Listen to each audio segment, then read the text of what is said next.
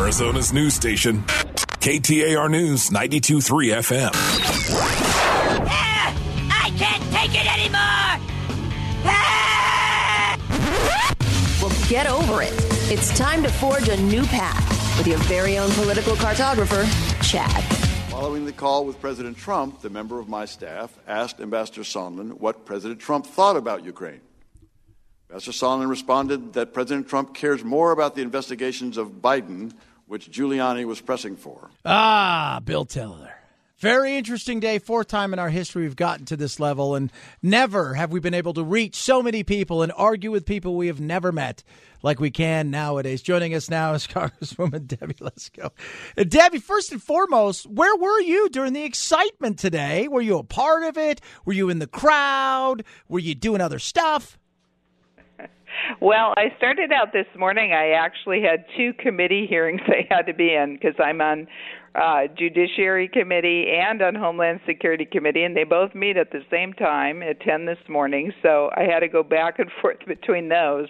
But then after that, I went and sat in at this testimony from Mr. Kent and Mr. Taylor, and, I have to tell you that it was, quite frankly, kind of boring. There was nothing new that really came about. No. I don't know if people over in Arizona are telling you that they were just enthralled with this testimony. I just don't think. Probably not. If they were watching, they probably got a little bit bored. It was. I'll be honest. It was a bit dry. It was not a lot of the stuff there, and it was a bit dry. And I think the whole thing is that Schiff was trying to put, like, I'm going to put a face to these people that nobody really knows about, but nothing really changed. The one thing I will say, and I've had. I don't think that Kent or Taylor were lying. I think they're very upstanding people. I think they told the truth, whether it's their truth or the truth, whatever it is. I don't think any of those things, but we didn't learn anything new, and this still feels like it's going to the place where they're going to vote, they'll impeach, it'll go down, and then, we know what Mitch McConnell's going to do. Yeah, I'm totally with you. I don't know what the Democrats' end game is here. It doesn't seem very politically smart to me. First of all, people should just read the transcript. I did that when I was back in Arizona at a town hall on Saturday, and I read part of the transcript. You know, the part where the Democrats and a lot of the media say, oh, but President Trump said, do me a favor, though, right? And everybody seems to say, oh, that was looking to Biden. That's not what he said after do me a favor. It was about the 2016 election and CrowdStrike and servers, and it had to do with the 2016 election. So, if people just read the actual transcript, it really doesn't matter what all these people think they heard from other people through other people. It was actually the president released the transcript. I have seen nothing that is impeachable to this point at all. And I really don't think the Democrats have anything. I mean, come on. They tried. They were convinced. Remember, Adam Schiff was convinced that he had proof that President Trump colluded with Russia. That didn't happen. Then they were trying to do obstruction of justice, but then Robert Mueller came to testify, and that flopped. So now they're onto this Ukrainian call thing. And I don't understand it, because then, okay, let's say the Democrats go forward, and I think they're going to, and they're going to impeach the president in the House because the Democrats have control. Then it moves over to the Senate. Well, then the Senate can call all kinds of people. I mean, and so it's not going to look good for the Democrats. I don't understand the game plan they're doing. No. Talking to Congresswoman Debbie Lesko as we talk about the impeachment thing today. Here's my thing with the phone call. You look at the phone call and look at the transcripts, there's nothing there. I do have some serious questions, though, Debbie, about the fact that, first and foremost, I've been saying this for a while. He's got a Rudy problem. Rudy has surrounded himself, and who knows what he's saying to people, and he surrounded himself with some nefarious characters here who are kind of fringe dwellers and with oligarchies and stuff like that. And I think there is some real questions there. And I'm hearing from some of my sources that, look, they're willing maybe, and I think he's willing to fall on the sword, and he's willing to be thrown on that sword. But you've got to admit, the Rudy thing is just, it's a bit odd. Well, I'm not going to go there because I'm not in the president's shoes. One of the things that came forward in the testimony when I was there was kind of like this thing about, well, why wouldn't President Trump use someone else? Because Taylor, when he was asked all these different questions in the deposition, he didn't know anything about Ukrainian involvement. He didn't know about the Clinton stuff. He didn't know about Fusion GPS. He didn't know about any of that stuff. So maybe, Trump is like, okay, these people, they're supposed to be dealing with Ukraine and they don't know any of this stuff. So maybe that's the reason that President Trump has had to rely on other people that did know more. I don't know. I wasn't there. The thing that I thought was really kind of interesting today, I mean, quite frankly, it was pretty boring. Was it Andy Biggs Nothing taking new. 500 selfies? What is that about? I don't even know if you were there. You could be lying to us because you weren't in any of Andy Biggs' selfies. I don't know anything about the selfies.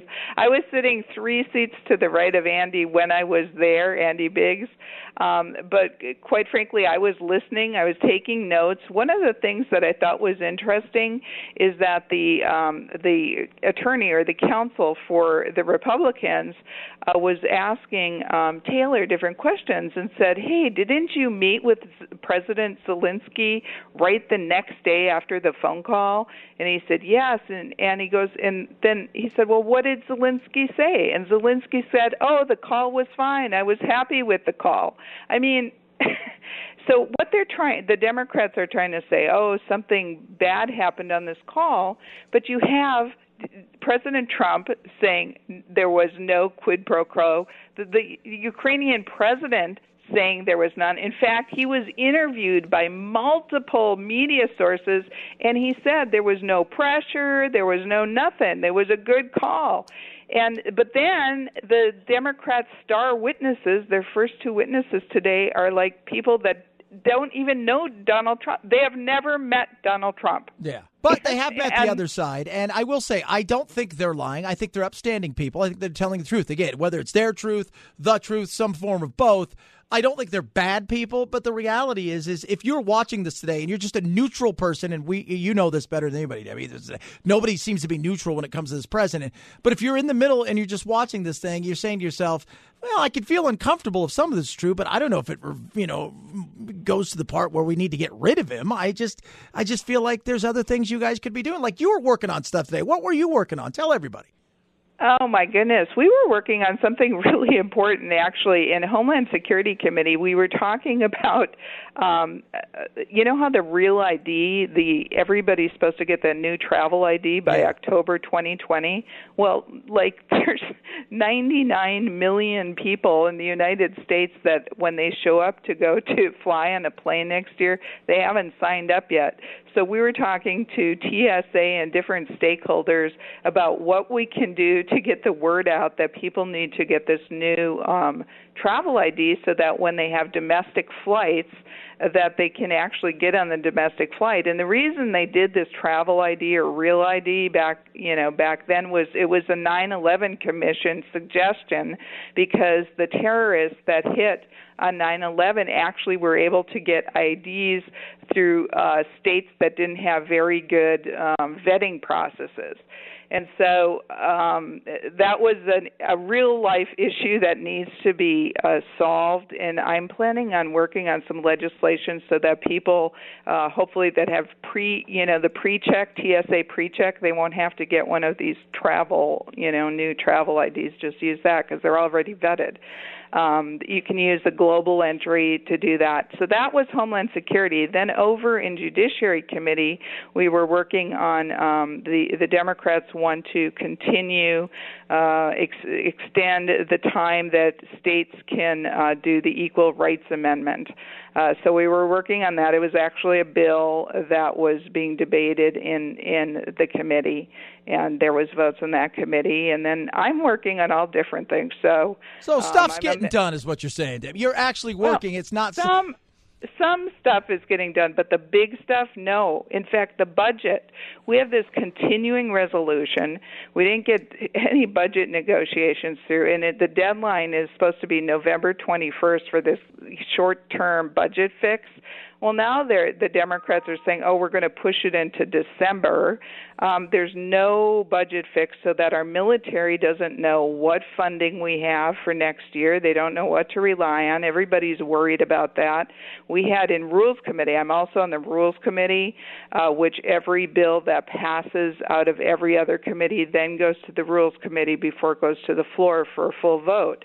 And in that committee, there was a reauthorization of the Import-Export Bank, which businesses use. Usually it can be small businesses, but a lot of big businesses use that bank to do dealing across the globe.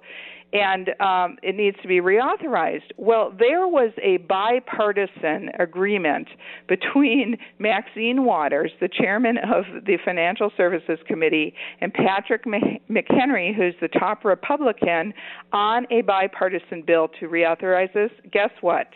They changed it. The Democrats changed it in Rules Committee, so now it's this totally partisan bill, and they do this because they want to put on record Republicans voting no on something. They put these poison pills in the bills, and that's the games that they play so that in the next election they can say, so-and-so, Debbie Lesko, let's say, voted against this, bill, and they have this really nice title of the bill.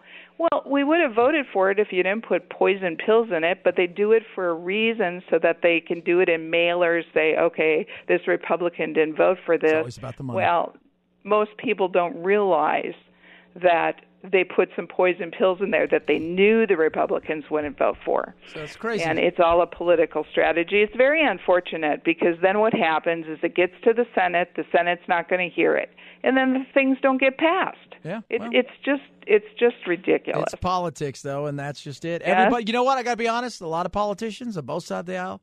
Sometimes I look and say, it is what it is, though. That's the beauty of America. I get it all day too. I got a bunch of people tweeting me talking about how much they hate me all day because you know what? I'm not a sycophant for Trump, and at the same time, I don't think that he needs to be removed, at least by everything we've seen. So you can't win for losing and lose for winning. Debbie Lesko, appreciate you coming on tonight. Thanks so much, and hopefully we'll get some stuff done tomorrow. Thanks a lot. Appreciate that. Okay, thank you. Thanks.